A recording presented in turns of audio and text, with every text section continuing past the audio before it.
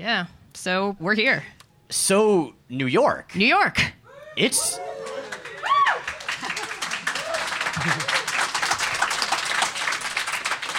It's really big. It is really big. It is in fact full of boroughs. And full of superheroes. I mean, I knew they all lived here, but this is unprecedented. Do you know how many Thors I've seen? Several? I didn't even know that there was that much Uru metal floating around the 10 realms. Okay, Miles, you know those guys, they Every single one of them was worthy as heck.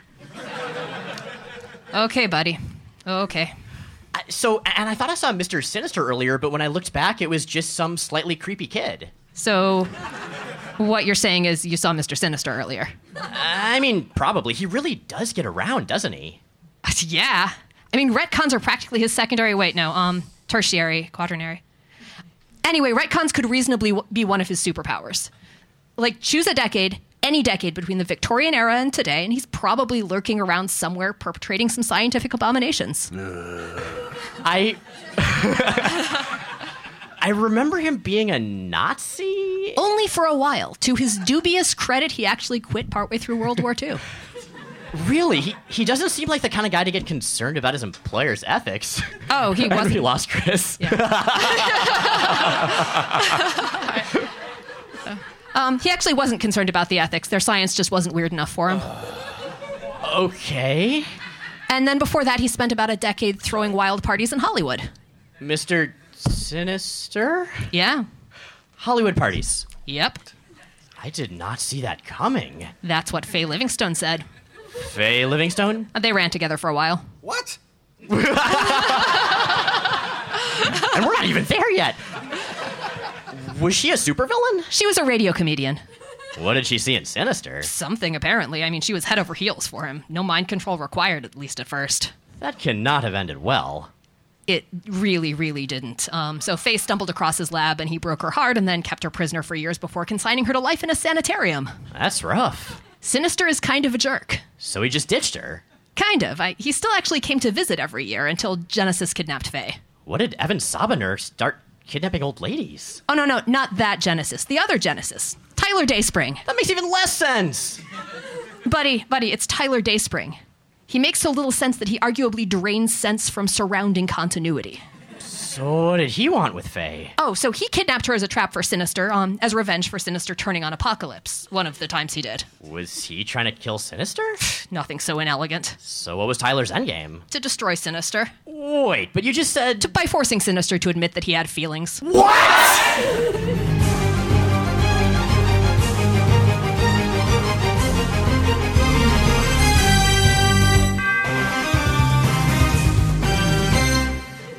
I'm Jay Edidin. And I'm Miles Stokes. And we are here to explain the X-Men. Because it's about time someone did.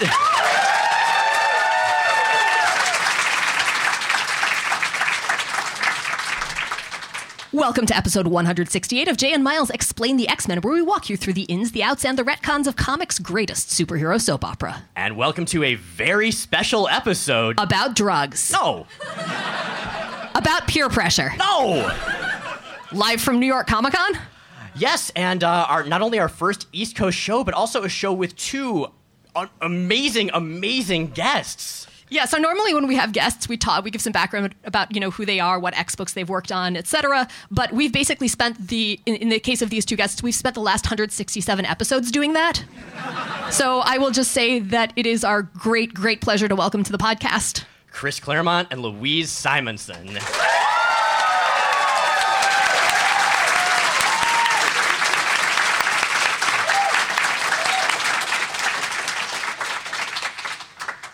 Oh, man. Okay. Yes, thanks to you both so much for being on the show. This is a dream having you both here. Like, so much of what we've spent so much time and joy doing was because of the worlds and the characters and the stories that you created, both of you. So all the making fun of everything was our fault. So I guess where do we start? Good comeback. I mean, I got nothing. It's one of those things when there is enough, there's always going to be something. Mm-hmm. And there is so much, and you have both been Enough? so much Enough stuff. Not even close. I was going to say Yes, you never enough. have been both so closely and so intimately associated with and sort of the voices behind and definitive in X-Men for so many years. So I have a question for the two of you, which is if you had to distill the stuff you'd done on it down to one definitive work that you feel like. Oh man, we're starting with the big ones. Yeah. I'm sorry. I'm starting really big. What do you mean by one definitive work? You mean pick an issue? Yeah, if there's an issue or a storyline or even a series. Oh, yeah, that's easy. You're going to say Uncanny X-Men, aren't you? No. Okay. All right. 94 to 277, page 12 inclusive. One story with sidebars to Excalibur, New Mutants, X-Force, X-Factor, etc. It's called life. There are no stops. There are bits along the way, but it's all one continuous, ongoing event. Yeah, I mean, and that's, I think, one of the things that has been most defined your run for me as a reader, certainly, is that everything leads into everything leads into everything. It's this one organic, connected, interconnected world.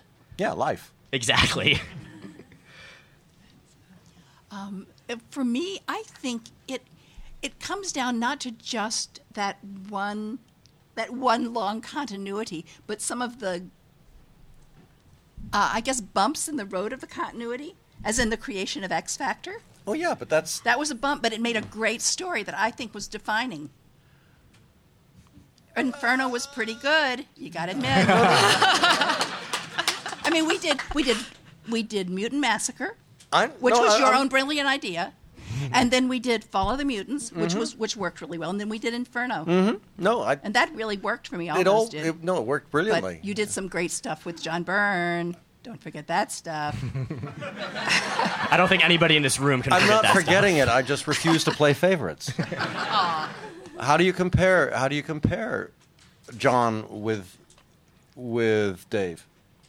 How do you compare Paul. or Paul or Walter, to name a few, or Alan Moore or Alan Davis or John Bolton or Frank Miller? It's like you run down the list of people who have participated in X-Men and New Mutants and X-Factor and Excalibur and Wolverine, and it's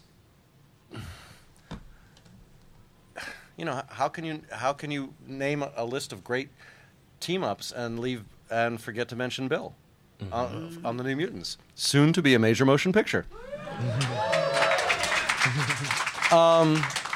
That's the fun of it, but to me it was never a bunch of separate events. Everything flowed from one into the next. There was an ongoing continuity, in the same sense I had as a kid reading, wow, this issue Galactus arrives. Holy cow. And in the same issue they defeat Galactus, Johnny Storm goes to college. I mean, he didn't last long because Stan and Jack found it really boring. Gosh, didn't you guys go to Never mind. But it was cool. It was organic. There was wow, Fifth another analyst. dimension heard from. Remains organic. Everything flowed one arc flowed into the next arc naturally, so that you were eager, if not desperate, to find out what happened next. It was always viewed as jumping on points, never a jumping off point. Mm-hmm. And that was the key. Even when a story ended, there was something there to tease you about what was going to happen next. Whether it was the relationship of will Quicksilver and the Scarlet Witch do this? Will Hawkeye and Yellow Jacket and the Wasp? Well, forget it. Well, who is Yellow Jacket? Who is Hank Pym this week? Right. All of that was part of the synergy. You never had that sense of everyone being separate and living in their own boxes the way one occasionally found happening at other companies with other superhero dynamics.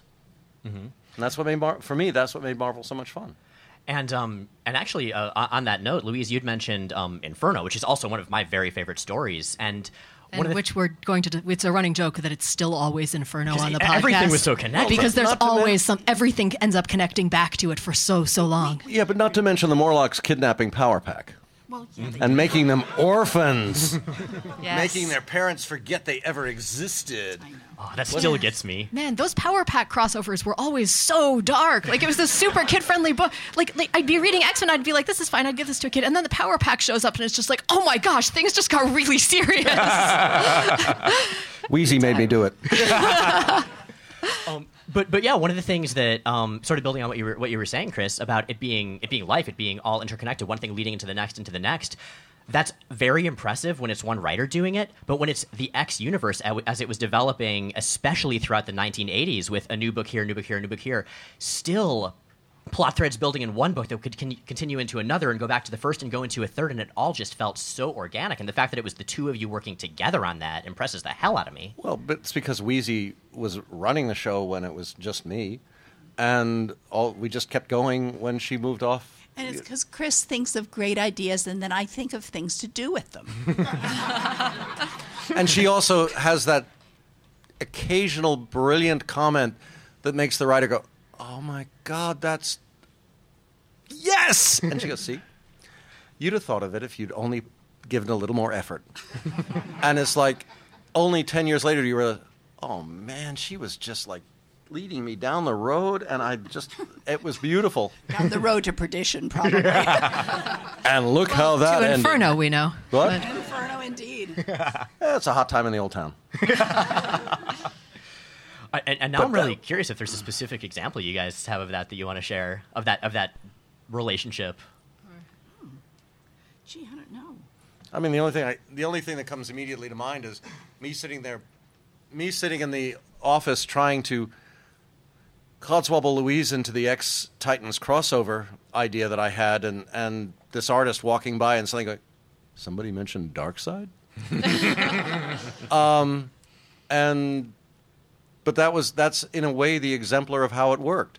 You're sitting there tossing concepts back and forth, and it pings into the ether, and the right guy walks in the door.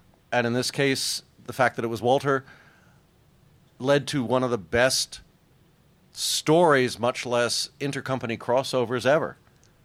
And a 48-page extravaganza that is still a treat to read and look at. Oh, seriously. It's for something that is, outside of, I guess, core canon or whatever, it's a definitive part of, I mean, I'm sure Titans as well, but for us X-Men, like, it's part of the work. Well, we got to play with Darkseid. Right? I know. I mean, it's just, dark. Who dares summon Dark Phoenix? I, Darkseid. It's like, woo! I mean, you could almost hear the Ennio Morricone theme going off all over the place. Wow, wow, wow. Ennio Morricone, if you're listening and you want to write a theme specifically for that, please do. Don't give him any ideas. He's still fun.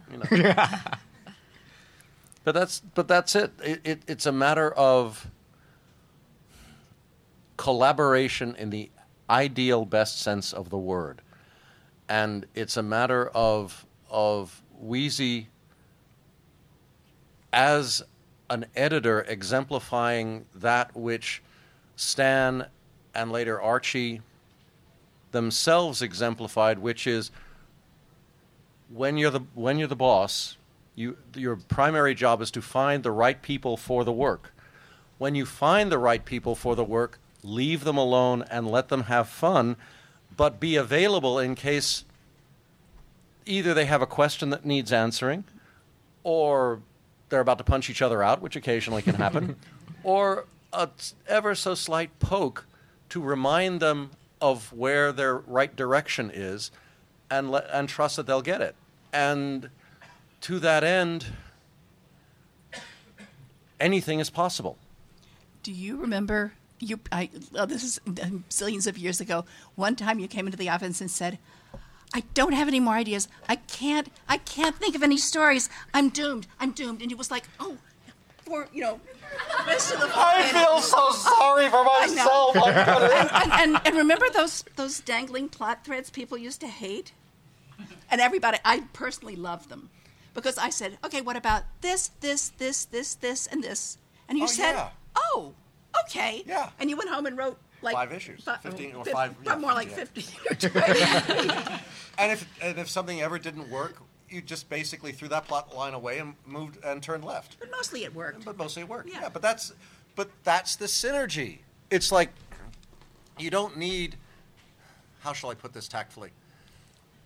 It's very nice to go on a biannual retreat to somewhere wonderful where you can hang out in the woods and eat and drink and dance under the moonlight and plot the next 2 years of every book imaginable.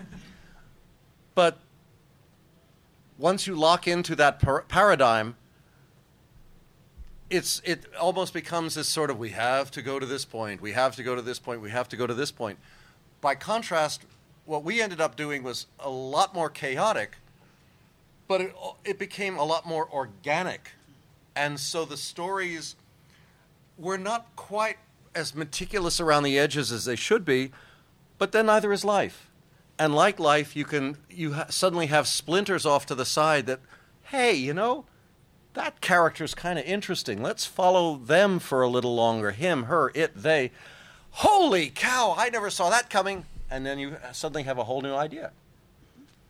This is a question mostly for Louise. What was it like to go from editing to writing this great sprawling continuity? Because it had been the same timeline for a pretty long time, and a lot of those threads were there to catch on to. And I imagine wrangling that as an editor must have been really interesting. But how did your relationship to it change? Well, let's see. I guess it's even hard for me to remember the order in which I did things. I think I first did Power Pack, and Chris would occasionally let me have one of his characters wander into my book. And you'd let me your characters wander into my book. Yes, because I could trust you because I knew you would be brilliant.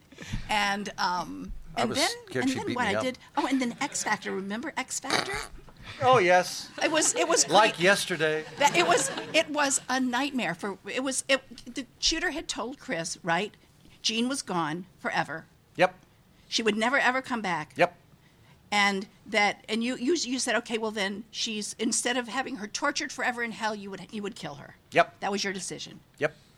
So it's amazing what a bottle of whiskey will do. Yep. Actually, it was bourbon. Right. So a batch of years later. Yep. You hear this rumor. Nope. You did hear a rumor. Oh. You came to my office and you said, I hear this rumor. They're bringing back Jean and they're stealing my characters. And I said they wouldn't do that. Shooter wouldn't lie to you. Ah! Yeah, I know. I was very naive. And then Anne took me out on a plotting conference with Barry Windsor Smith and waited until, this is when we went down to the bistro on, there was a block, we were on Park South, this was over on 3rd, I guess? Lexington. Mm-hmm. Lexington and 27th Street. No, 23rd Street. Nope, 25th Street. Sorry. In case you ever want to go there and it still exists. And we sat down and we were just starting to talk. He said, Chris? Yes, Anne? You have to understand, Anne is, how shall we put it? Petite.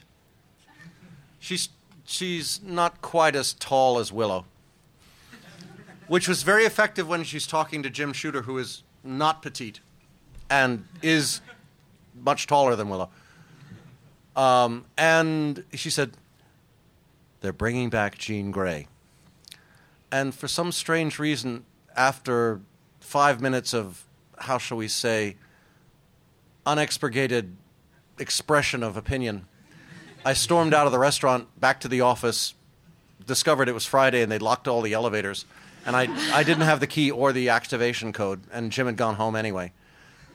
We went back, talked, plotted the book, and then I went home and wrote a counterpoint, an alternative, which Jim liked a lot, but he'd already made a commitment to the powers that be... Bob Layton was one of them, right? Bob Layton was who are the characters? Come on, mention names.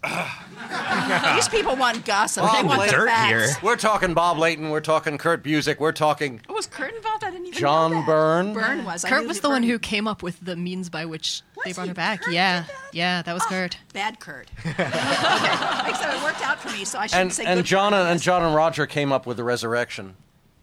No comment. Those rotters.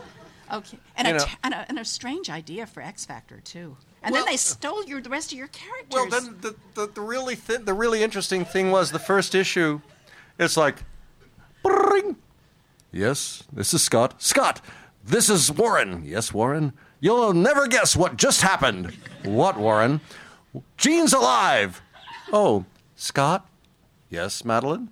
Is anything wrong? No. I have to go back to New York. You take care of the baby. I'll call you when I can. And he flew back to New York, and it's like, Scott, you're alive. And it's like, Oh, never mind the wife and kids. well, it's just like, hang on, Gene, you mean to say nobody in the FF or the Avengers, while you're running around blowing up your parents' house, okay, I rewrote that scene, and viewing your history as imprinted on the Macron crystal, has informed you that Scott is, what's the word? Oh, married. No. You know, it's like, And this is Straight Arrow Scott, right? The guy, it was a total. Honestly, people, if you're reading a comic book and a character suddenly behaves way out of character, and I'm sorry, we're not talking about him jumping into bed with Emma Frost. right? Oh, Because yeah. we all know that was true love due to mind control. Okay, that works. His, not hers. Yeah. So yeah, you can kind of look behind the curtain and see who's pulling the strings and why the strings are being pulled that way. I mean, it was a financial decision on Shooter's part to bring back Jean and to steal the rest of your characters. So Chris was pissed off. You think he was pissed? Maybe just a little angry? Yes, he was. All I did was express myself in a forthright and unambiguous manner. It's amazing how many four-letter monosyllabic Anglo-Saxonisms one can come up with when one is a monosyllabic Anglo-Saxon. And you said Bollocks. you also said, okay, I'm stuck with this. I hate it. But you can't have Madeline and you can't have the baby, right? So now you've got this conundrum, right? And you've got people writing. I don't know. It didn't really seem to be working out so well with the idea that they had for X Factor. So Well, one of the problems being is that Scott comes back, and we're 3 issues into the X Factor run, and no one's mentioned a certain, Scott. Jean thinks. I'm going. Wait a minute. Jean is, after all, what's that T word that isn't telekinesis? Isn't she? Oh no, she's lost that ability. And I'm going, okay, that's convenient. She's also now become dumb as a post. It's like, Scott, yes? What's that ring you wear on the 4th finger of your left hand? My class ring. Okay. And so no one told anyone. Hank didn't tell anyone? I mean, okay, Bobby I can understand because he's only young, and why gay has anything to do with that, I don't know, but okay. And Warren's just a Richard. But Hank is an Avenger, for gosh sakes. and he's supposed to be a mensch, And he's supposed to be a mensch. right? And he has the hots for Jean, too. So, it's like, you'd think, Scott, you should tell someone we're just going to ignore it. If we ignore it, it'll go away. It's comic books. And don't laugh. It's not the first time that's happened. They're wondering, wait, there's some other character that's been forgotten? Well, let's see. There's young Hank. There's Peter and Mary Jane's child. There's Reed and Sue's other child, and then the grown-up version of the other child. And sorry, never mind. I know. Well, there's the team of X-Men of clone X-Men who are out in brood space still.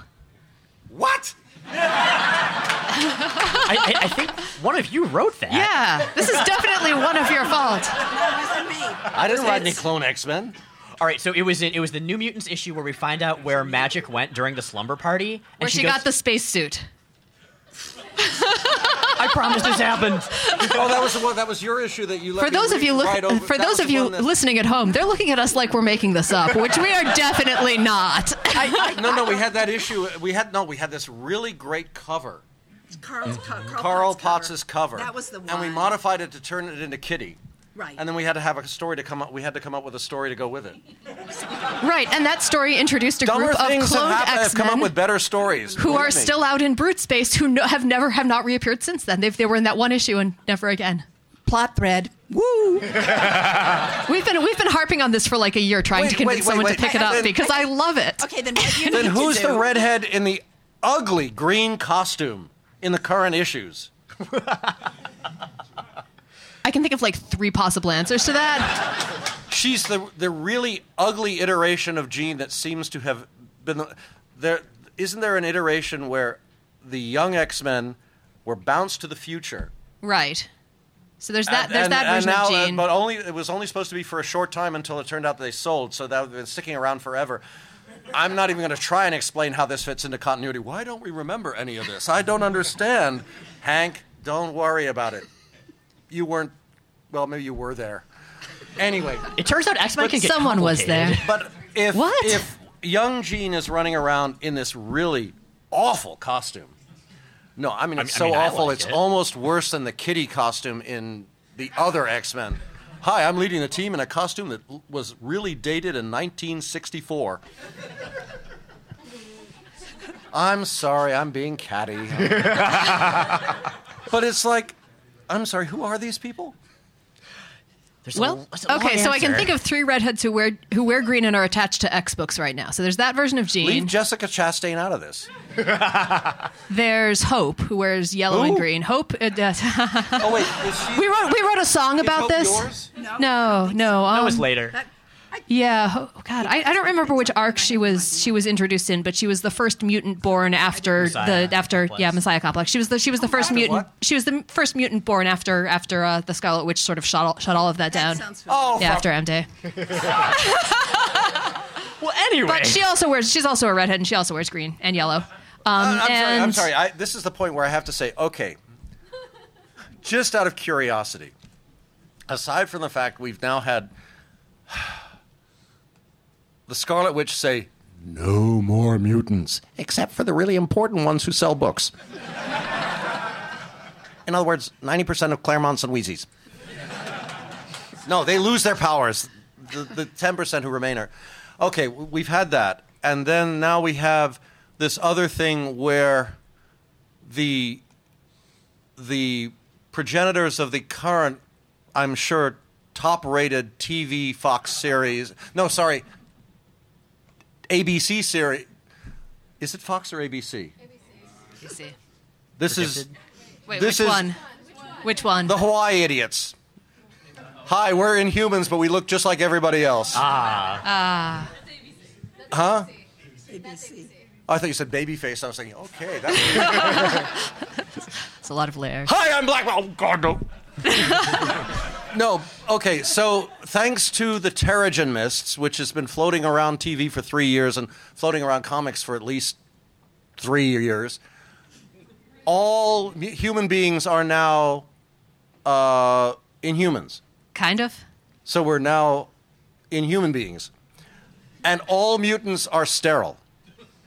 And I'm thinking, okay, maybe I'm being parochial, but if I'd saved the universe 3 times at least, and that's only in my run of the books, and I were suddenly made sterile, oh yes, and fought gods in Asgard, and were suddenly made sterile, I would suspect that no one wants me to live on this planet anymore. And the question would occur to me, why the am I still here? If they don't want you in the neighborhood, it's not like you don't have access to interstellar drive, pan-dimensional drive, time travel. I'm sure there's at least 1 or 2 TARDISes in the basement. TARDI. It's like, if you don't want the X-Men or mutants, why the dickens do you wish to stick around? Go somewhere else and have fun. I certainly wouldn't mind seeing the X-Men and or New Mutants and or whoever head back to Asgard for a while. Still one of my favorite stories of all time. Isn't it in Oklahoma right now, though? Part of it is also complicated. Yeah, it was in Oklahoma for a long time. Yeah, yeah. I think it's moved. It's gone home again, though, right? Most of it, I think. Okay. What has Oklahoma got to do with Asgard? Don't It ask. fell down. I mean,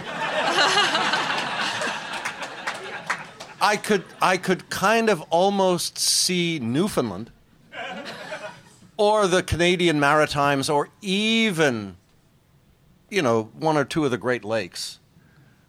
Oklahoma? There's like a fish out of water story, or God out of the specifically Norse Broxton, area. Oklahoma. I don't know if Broxton has a specifically high concentration of something, but Apparently, the city in real life loves Thor now, so I'll give him that. Yeah, that's cool. But actually, pivoting Which off... Thor? The Yes. Odinson original Goldilocks-y one, I thought he was a girl. at the moment. Yeah. Wait a minute. Well, no, Thor It's is a girl comics, at the Chris. moment. Odinson isn't a girl at the moment. Odinson is still Odinson. He's just not Thor. Right. But pivoting off of that... Isn't Odin dead? I thought Odin was dead. It got better. Oh, Chris, do you really want to know what Odin's been up to? Oh, we only have one panel's worth of time. Apparently, he has the hots for Phoenix. Okay, yeah. So you're already on that. caught up. Yeah. She doesn't deal with lesser beings. I'm sorry. You laugh? Ooh. We do have the expert right here, it's true. Yeah. So, moving on.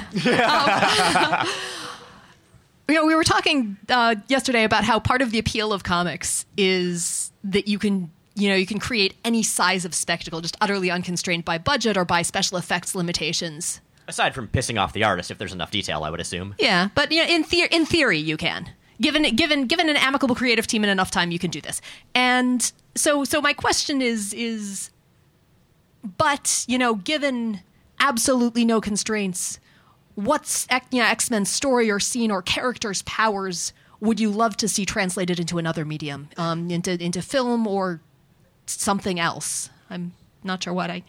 Paper mache. I always wanted an X-Men rock opera, personally. I want to see I want to see the city of Manhattan. I want to see Manhattan. the mic. Sorry. I was talking to Chris. I forgot I was supposed to be talking to you. I want to see Inferno. I want to see Manhattan transformed into this weird place with demons and I don't know, giant pentagrams in the sky and things getting all twisted and fun. And If I could find a way to do that and somehow get the Excalibur pan-dimensional train ride onto Barsoom. ooh, cool! That would be cool. I mean, Kurt Wagner, Warlord of Mars. Mm-hmm. Okay, Yes. I'll go. I'm in. With Kitty and Rachel, and just do the whole thing. I mean, that would be that. Take all of Alan Davis's concepts, visual concepts, all of Mark Silvestri's visual concepts, all of Walter's, all of Alan Moore's that he brought. I mean, if for no other reason, the joy of one of the puerile joys of doing Inferno was the fishing boat bathroom moment. Oh, right, when they're flying over the ocean and... And, the problem with flying over the ocean when you're riding on Captain Britain's back is there's no accessible toilet, and he doesn't fly at Mach. So it's still a 7-hour flight, and nature calls, and the only ship available is a fishing boat manned by skanky guys who obviously were waiting for a perfect storm. Well, one landed, and Kitty asked to use the bathroom, and then she made the mistake of opening the door. That panel has resonated with me since the first time I read it. It's taken from life. Not Kitty, but the bathroom. Yeah. Never gone to one in a fishing boat again. Don't you laugh. See, this is the joy of living in New York. You know so little. Wait, there are public restrooms in New York? Not on fishing boats, dude. So if we were going to do like, an adaptation of, say, Inferno or The Crosstime Caper or any of those stories, is that something that you would want to see in traditional film, or would there be another medium that you think would be better suited, whether it's like animation or even something that's, not on a screen? Oh, I super want animated Inferno or rock opera Inferno, because the thing is, like, for me, the definitive visuals of Inferno are the Brett Blevins stuff. Yes. And they're just that yes, incredible yes. expressive cartooniness, and I cannot see that working in a medium that wasn't animated. I agree with that. Although they're doing such interesting things now with the special effects, they might be able to pull it off with real life. I mean, there's rumors of a Power Pack movie, and I think the rumors are that it's live action. They're every 5 years. There are rumors, so don't get too excited. I would kind of like to see it at that one animated, but with June Brigman's characters drawn as if June had done them. Ooh, yes. I mean, that's and I'd like to have $1 million too, and be able to fly to the moon. So there you go. But for me, the one thing that I found the hallmark of the X movies from the very beginning is the extraordinary breadth and variety and essential accuracy in many respects of the casting.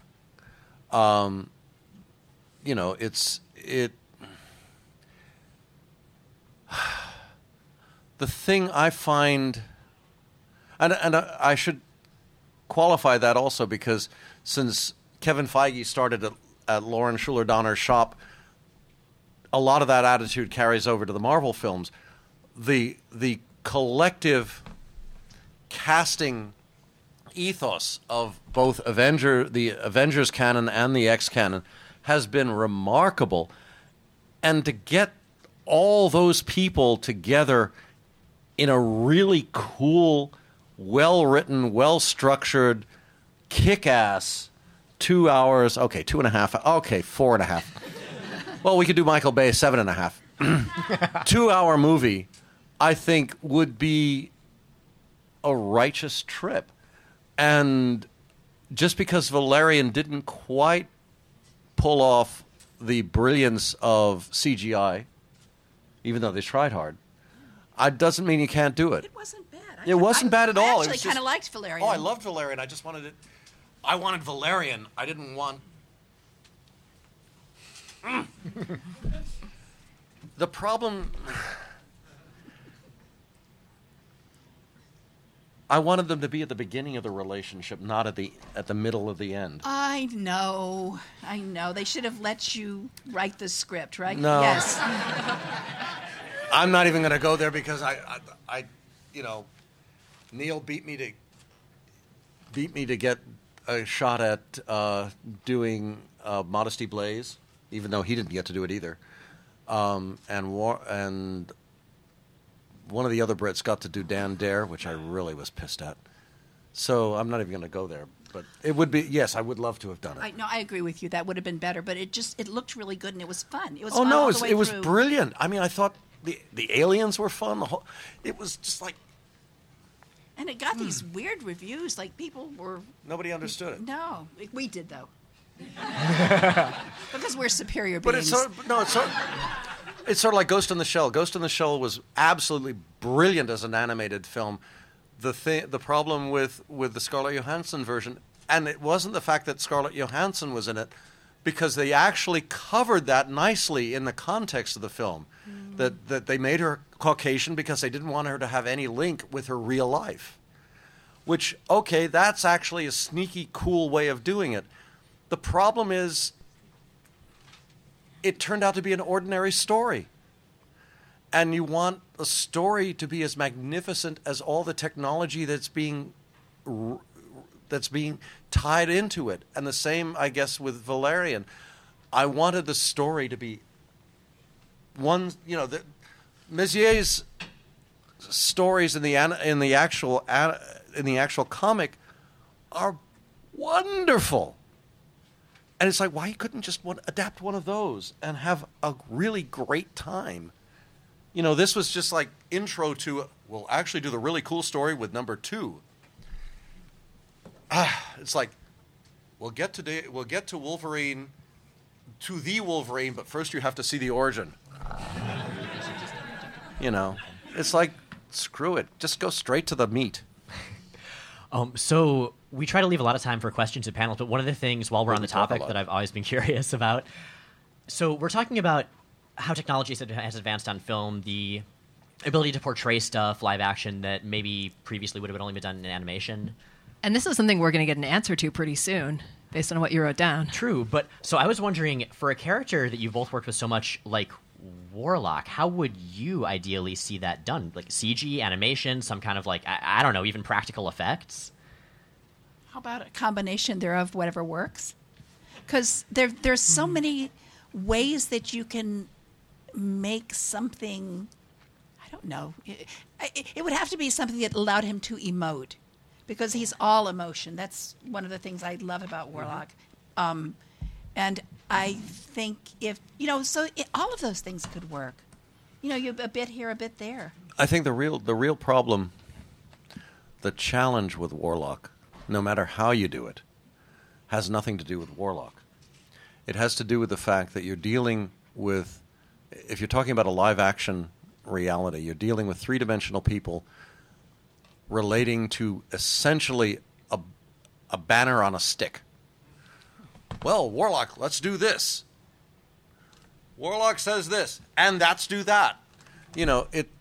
It's the magic will come in post-production, not in actual filming, which means, bluntly, if you're going to do a brilliant Warlock story, the first thing you've got to do is come up with a brilliant Warlock script, and then turn it over to a director who has the ability to bring that script to life with a cast of actors who are capable of doing it.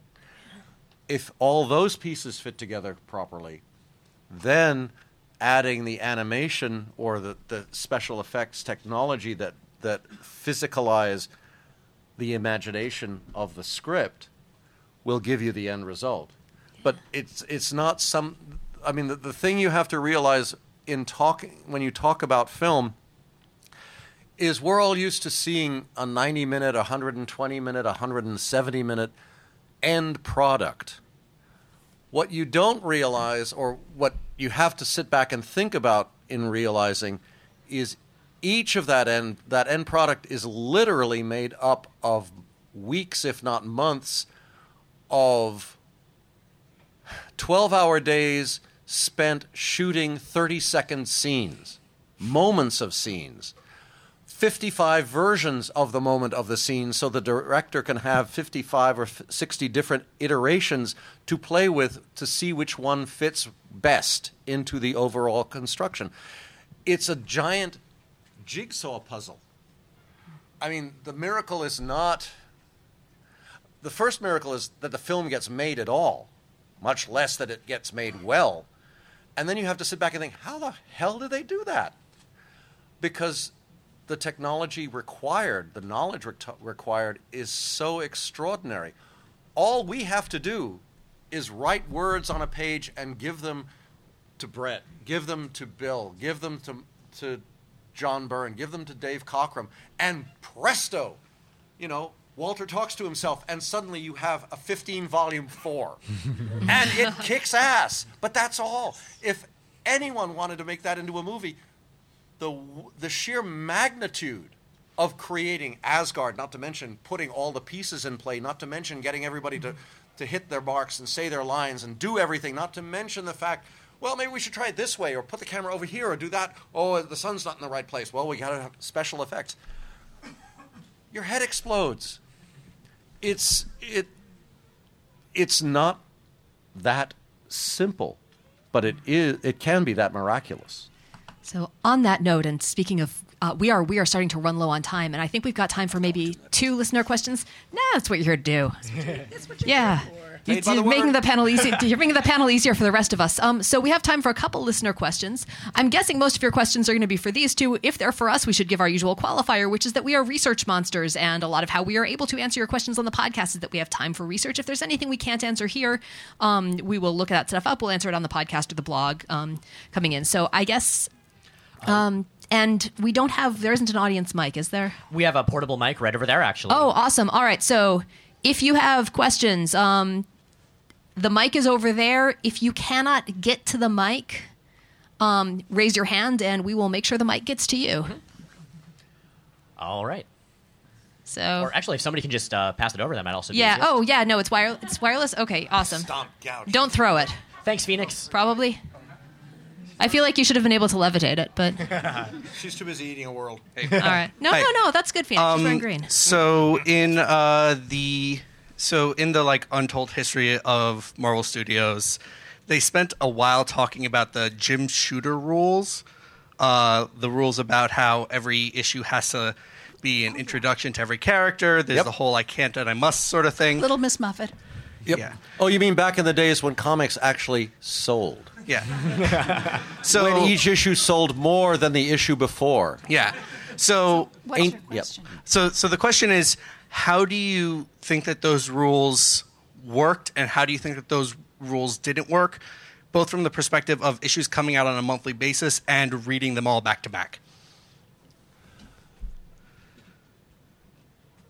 If the writer is a good writer, and more importantly, is doing the job well, if he has or she has a good editor to watch their back, it is no problem creating a texture wherein you establish the same bit of information week after week. Forgive me, but if you watch any standard network TV show, I guarantee you within the first 5 minutes, you will learn. This is Dr. Jason Bull. He is he's not a lawyer, he's a doctor. He runs a think tank for figuring out how to get you out of how to solve jury problems. Oh, and this is so and such, and this is his staff. This is Agent Gibbs, NCIS. What is NCIS? The Naval Criminal Investigation Service. That's a division of the United States Navy, not really the United States Navy, but connected with it. And this is Ducky, who solves crimes. This is Ducky's assistant, who used to be his assistant, but is now a doctor. You do this every episode. This is Sergeant Friday. This is Detective so-and-so. Why do you do it? Because you assume each episode there's some numbnuts out there who's never seen it before. And this way, they know. They never have to post a giant. On the first 5 seconds, we're going to list all the people in the show and tell you who they are, so we don't have to establish it as you go. It's easy if you know how to do it, and it's fun if you do it artfully. And that's pure craft. And the fact that it's easier to take away the splash page and do a hi for those of you who don't pay attention, this is who this book is all about, I think is criminal, because that means you don't open the comic and look at the start of the book. You open the comic and see a reading page, and then you open it to see what you hope is the double spread, but now is really actually a single page with an ad. Then you turn the page and you're in the story. That's insane. The point is the first 3 pages are there to hook you, to grab you, to make you want to read the 4th page. That was how it's been.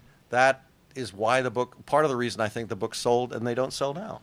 And really what Shooter was trying to do, get us all to do, was just the very basic stuff. Mm-hmm. Conflict and resolution, and a small resolution within the context of Chris's larger stories. I mean, Shooter did say to me he understood what Chris was doing after he read a lot of X-Men in a row. He actually came to me and said, he said, Chris is really writing a novel, but every chapter has a beginning and a middle and an end, and a conflict and resolution within the context of that particular chapter. And it's the way things ought to be. You need to know who, what, where, and when, and why, because by the end of this chapter, things are going to have changed. Mm-hmm. And you won't know what changed if you don't know who the people are and what their situation is. I mean, just go back and read it's Dickens. Very basic structure. If you This read is all any coming back to Dickens, by the word. just bear in mind it's each chapter was a week or a month apart. Mm-hmm. And then you understand why it is the way it is. And again, if it's Dickens and it's well written, you don't care because you want to see what happens next. I mean, this is the whole point. So that's why you establish the new the new situation, so that there again, then things change from that. It's the continual shifting, that life thing you were talking about earlier. So I think on that note, do we have time for one more question, or should we? Okay. All right. Thank you, timekeeper. All right. So we've got time for one more. I'm sorry. I will say, however, that both of these folks are tabling in Artist's Alley, and you can find them there and ask them additional questions. Probably, I assume you can. If you have a Is that day or okay? two. If you've got a day or two. Yes, and be unconstrained by a panel waiting. And So, ignore the lines. Come around and just Talk. talk. all right. So we've got a final question from Phoenix. All right, mine's very quick. You got better, I did. and you have a happy ending. Yes. I know, I wrote it. Adult Jean was to get better again, and like Scott, get another love story, but with someone else. Who would you like to put her with? And just like a simple. quick I'll tell you answer. bluntly. When Todd Noak and I were doing the Nightcrawler miniseries, in the 6th issue, surprise, somebody dies. And they said, well, you have to have a memorial. And I thought, okay, I'll do it. I have the perfect story. And Nightcrawler goes around gathering up X-Men. And they go up to the mountain overlooking the mansion, light a fire, and tell Wolverine stories. And I was going to do 3-page vignettes through it of stories we've never seen before, but would be really cool about Wolverine's past, involving the X-Man or woman who's telling the story. And gradually, I would hope that the reader would realize the people who are telling the story are Colossus, Kitty, Rachel, anyway, they're all dead, and they all got better. And the end of the story is, okay, we just went up to heaven to rescue Kurt.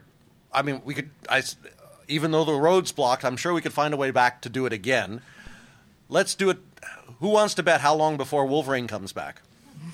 And Kurt goes, no. You don't understand. What do you mean? I'm sure we could find a way to get back. Yeah? Which one of you idiots wants to tell him where you're bringing him back? What do you mean? He's in heaven. Right. Who else is in heaven? The redhead. Which one of you idiots is going to split them apart? And they all kind of look at each other and go, oh, good point. Okay, we'll leave that devil where he is. So to me, it's like, it's Logan and it's Jean, and at the end of days, when the last star is about to go out, he's sitting on a rock waiting for it. And as the light goes out, a little light appears overhead, and it turns out to be Jean, and they come down and they pick up where they left off, and the lights go out, and about 7 seconds later, creation is born again. And you can draw whatever conclusions of that you wish, but as far as I'm concerned, that's the relationship. She's the yin, he's the yang, and that's the wheel that's been going and will go for eternity. I can't beat that, so I'm just... All right.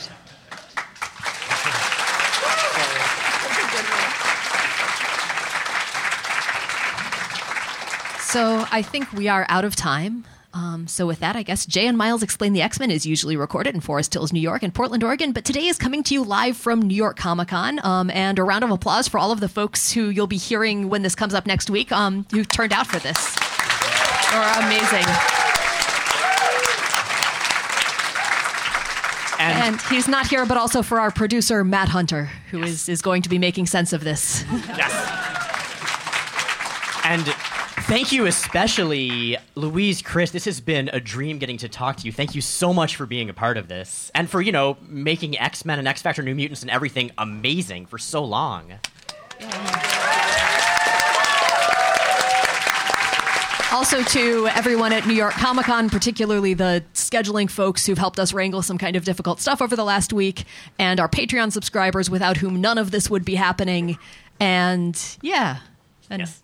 Just and remember, Wheezy's doing the it. best there is at what she does. Whatever that is. Thank you Absolutely so no much fooling. for coming out. It's been wonderful seeing you. Thank you for listening to the show. Thank you for being the greatest audience ever.